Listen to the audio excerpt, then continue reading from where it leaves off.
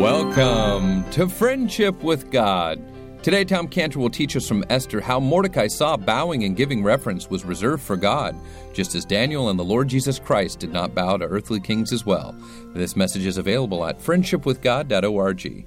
When Daniel was humbling himself on behalf of the Jewish people, he was praying for them, he was making intercession for them, and he was going over in his mind the history of the Jewish people. And he said something very important, if you'd like to turn, Daniel 9:13.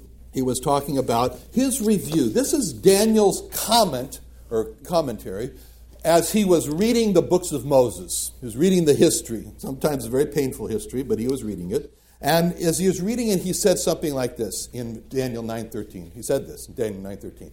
As it is written in the law of Moses, so now we know where he's been reading, all this evil, as you know, they're in captivity, is come upon us, yet made we not our prayer before the Lord, our God, that we might turn from our iniquities and understand thy truth. You know what he saw? Daniel saw three things very, very clearly. First, he said, he saw the truth of Proverbs 26:2, which says, the curse causeless shall not come.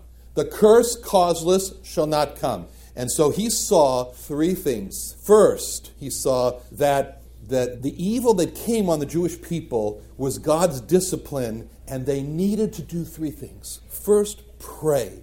Pray. Prayer before the Lord our God. Prayer from the heart. Not long, protracted, eloquent prayers. You know, during the time in church history when the church was the farthest and deadest away from God, we have records of long, eloquent prayers. They're written down. And when there was revival in the church, we don't have records of these prayers. One time, a pastor in Boston, he delivered a very long, eloquent prayer. And the next day in the newspaper, the reporter wrote about it, and he said, that was one of the most beautiful prayers ever made to a congregation.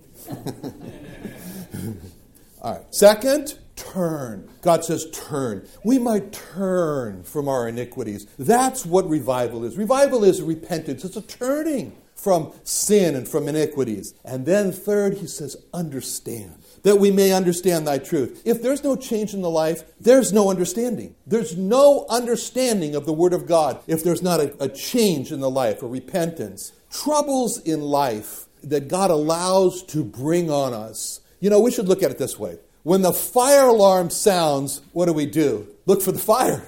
Where's the fire? So we can put it out, right? And when the Lord Jesus Christ brings troubles into our lives, we should say, where's the sin?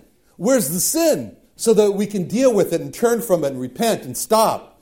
So for Mordecai, when he struggled with the world of Persia, and he looked for his reward, and he saw it went to his enemy, Mordecai said, I don't get my rewards from this world. Mordecai looked at Persia and said, it's the world. What do you expect? 1 John 2:16, all that's in the world, the lust of the eyes, the lust of the flesh, the lust of the eyes, the pride of life, it's not of the Father. It's not of God. It's of the world. In James 4:4, he could say, I know that the friendship of this world is enmity with God. Whosoever therefore will be a friend of the world is the enemy of God. And there's one place you never want to be. You never want to be on the left-hand side of the versus God. You don't want to do that. You won't win. So Mordecai, when he struggled with his pride and he looked for his reward and he saw it go to his enemy, he said, it's okay because I know my heart is deceitful above all things and desperately wicked. And he could say with Obadiah 1:3, the pride of thine heart hath deceived thee. That's what pride does. Pride is blinding. Pride is deceptive. It's self-deception. It's the greatest disease that we have. It's worse than any disease that we can contract. It's the internal disease that's always with us. It's the disease of pride, and its symptom, its consequence is deception. Pride keeps us from God. Hosea 7:10, the pride of Israel testifieth to his face, and they do not return to the Lord their God, nor seek him for all this. Pride burns the road back to God. Pride puts on fire the bridge back to God.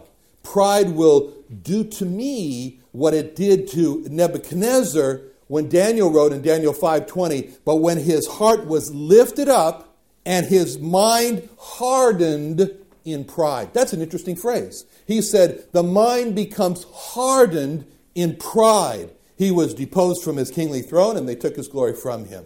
Proverbs 16:18 says, pride goes before destruction. That means pride's an alarm. Pride's an alarm, and it's saying, it says the destruction's coming. You just wait for it. A haughty spirit before a fall is coming. A man's pride, Proverbs 29:23, will bring him low. But honor shall uphold the humble in spirit, that he may exalt you in due time. Proverbs 8:13, the fear of the Lord is to hate pride. That's what the fear of the Lord is. It's to hate evil and pride and arrogancy and the evil way.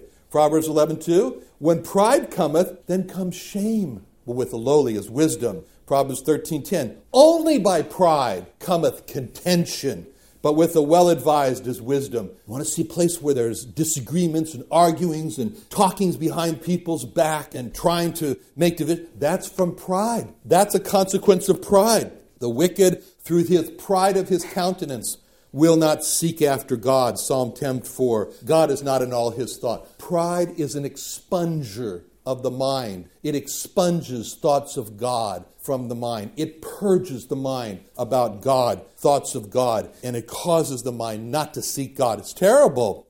So when Mordecai struggled with his pride, he was realizing, hey, I'm struggling with God for my reward. And he saw his enemy. He said, that's the mighty hand of God.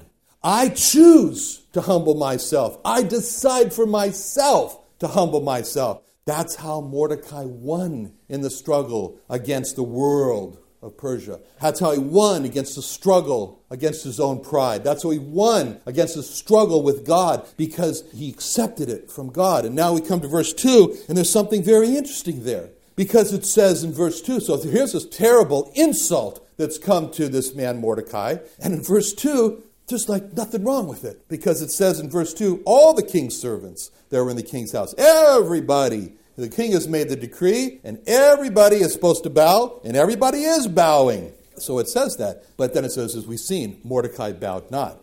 Everyone said, the king has commanded this, and so I don't see anything wrong with it. Everybody else is doing it, so let's just bow. But not Mordecai.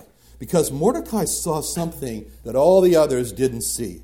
Mordecai saw that by bowing and giving reverence, that's something reserved for God.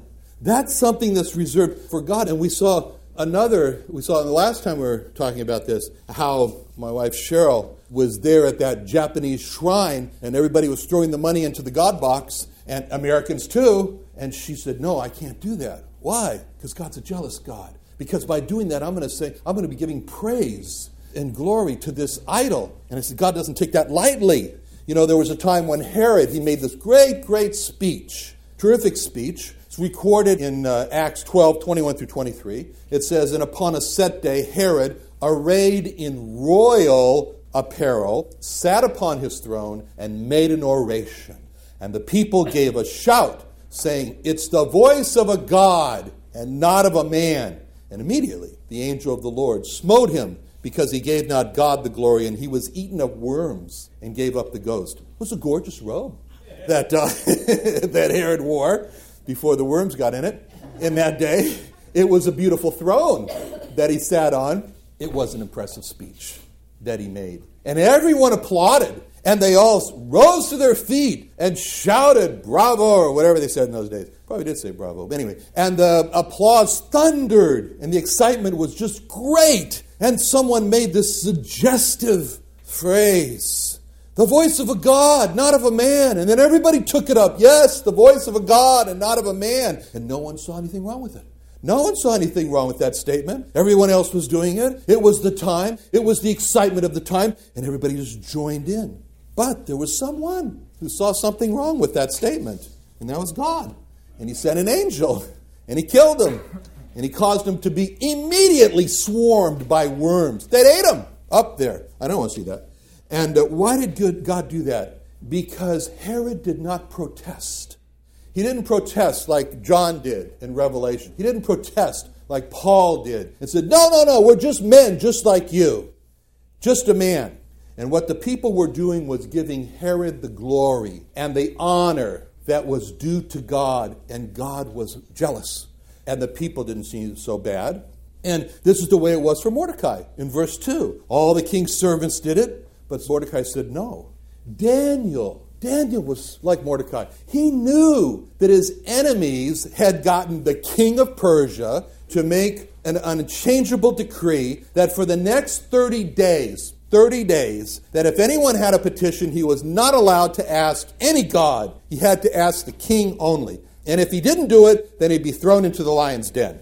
And Daniel heard that, and Daniel knew, I've got 3 options. Option number 1, just take a break from praying for 30 days. It's only 30 days. I mean, it'll go fast. I mean, everybody else is doing that, not praying to God, so take a break. Take a prayer break. Option 1.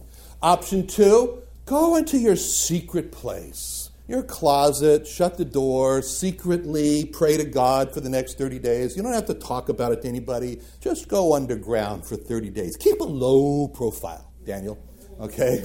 But Daniel did option 3. What did Daniel do? Option 3, Daniel 6:10. Now when Daniel knew that the writing was signed, he went into his house, and his windows being opened in his chamber toward Jerusalem, he kneeled down upon his knees 3 times a day and prayed and gave thanks before his God as he did aforetime. Option 1, stop praying? No, I don't think so. As soon as he heard the law, it was signed, he couldn't get home fast enough to pray. Option 2, keep a low profile, go underground, pray less frequently, do it in a secret place. Oh no, not Daniel. He throws open his windows and in full sight kneels down so no one has any doubt about what he's doing there. And he's not sunbathing, and he's praying. And he's doing this 3 times. Everyone else did the king's command, but not Daniel. And that marks the people of God in the world. What others see as no big deal, the people of God see as a must not. A must not. In our last look at Esther, as I told you, about Cheryl giving the money there to the God box, that was a must not. People today take living together outside of marriage so lightly. I mean, the world says, it's no big deal. You need to try the relationship to see whether or not you're compatible with each other. Why risk divorce? Divorce is so terrible. It's so horrible. Just don't get married. Just live together. No big deal. Just move in together. Sounds benign, right? So lightly. But the children of God don't see it that way. The children of God see it as not benign at all. They see 1 Corinthians 6, 9 through 10. Know ye not that the unrighteous shall not inherit the kingdom of God? Be not deceived, neither fornicators and so forth shall inherit the kingdom of God. It is a big deal because fornicators shall not inherit the kingdom of God. That's a big deal. So the children of God say, others do, I cannot. When it comes to the matter of abortion, the world says, it's no big deal. You go through the pregnancy later. You're just postponing it. Just terminate this one. You can do another one later. By the time this service is over, 175 babies will have been aborted. By the time the service is over. That's the frequency in the U.S. today. The child of God believes God. When he says in Isaiah 44:2, thus saith the Lord that made thee and formed thee in the womb, which will help thee. Fear not, O Jacob, my servant.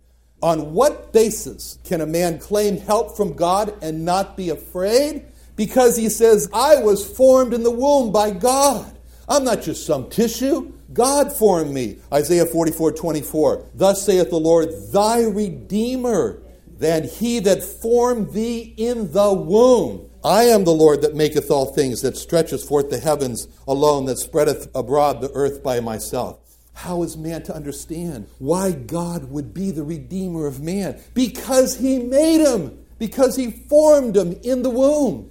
Isaiah 49:5. And now saith the Lord that formed me from the womb to be his servant. How is man to understand that he must be a servant of God? Because God formed him in the womb. Jeremiah 1:5. Before I formed thee in the belly, I knew thee, and before thou camest forth out of the womb, I sanctified thee. I ordained thee a prophet unto the nations. How is man to understand that God has a God-ordained purpose for each life? Because God had that purpose in mind when he was forming the person in the womb. But if man is just a result of some random processes, And the embryo is just some tissue, nothing more, a mass of tissue that grows like a fingernail grows. And if there's no such thing as God forming somebody in the womb, then abortion's no worse than cutting your fingernail. Same thing. I can't see any reason for God helping me or for not being afraid or being my Redeemer. But the child of God says, others do, I cannot. I must not.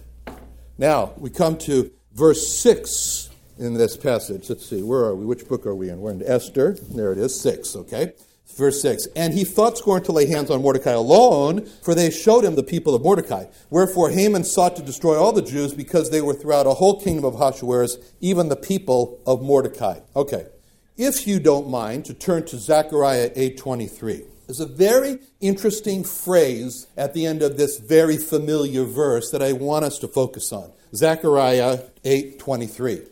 Now, this is a passage here which is talking prophetically about a time which we may not be very far from right now, when the world is in the process of coming out of death to life, as it's described in Romans 11. This is the receiving of the Jewish people back again, which Paul said is going to be for the world, life from the dead. And it's describing something very, very interesting in Zechariah 8:23. It says, thus saith the Lord of hosts, in those days it shall come to pass that 10 men, let's just think about that, 10 men shall take hold out of all languages of the nations. So here's 10 men, each of them speaking a different language. I mean, maybe one is speaking Italian, and one is speaking Mandarin, and another one's speaking Malay, or whatever they speak down there. Anyways, there's 10 different languages from these 10 men. And they take hold of the skirt of him that is a Jew. Boy, I'd like to see that.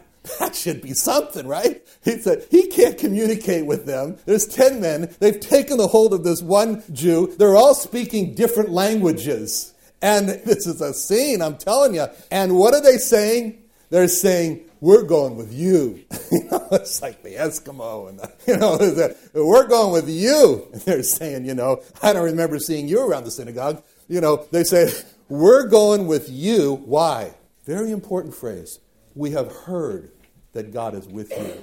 We have heard that God is with you.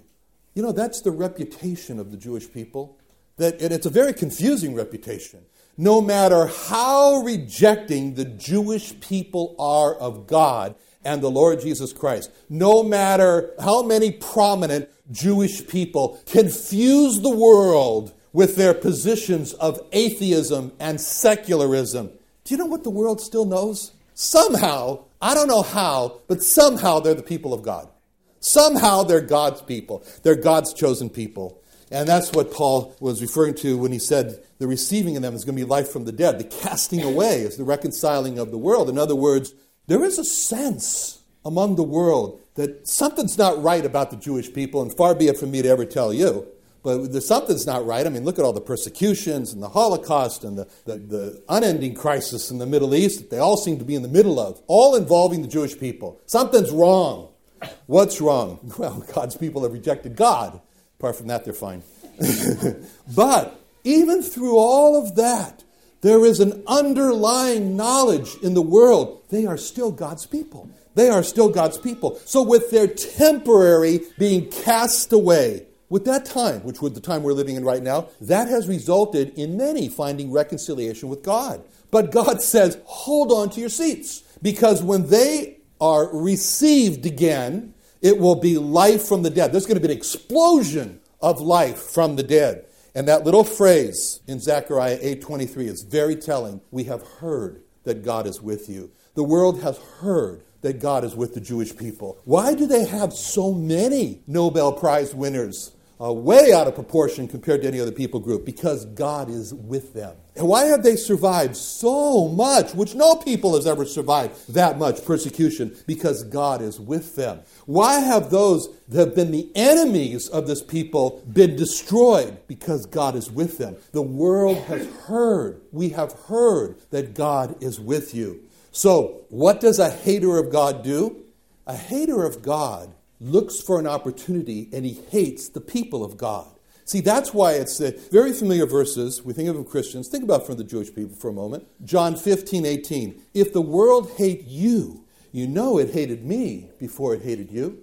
John 17:14, I have given them thy word. Now, I understand that this is referring to believers in the Lord Jesus Christ, but think about that from a more expanded point of view. I have given them thy word. To whom did God give his word? To the Jewish people. I have given them thy word, and the world hath hated them, because they're not of the world, that's for sure. Even as I am not of the world.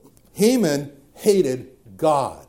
And when he found out that Mordecai was from the people of God, his hatred just exploded. And he said, I knew there was a reason why I hated this man, because he's from the people of God, and I hate God. And here's my opportunity. So in verse 7, in the month of Nisan, and there's not a month called Toyota. This is a month Nisan.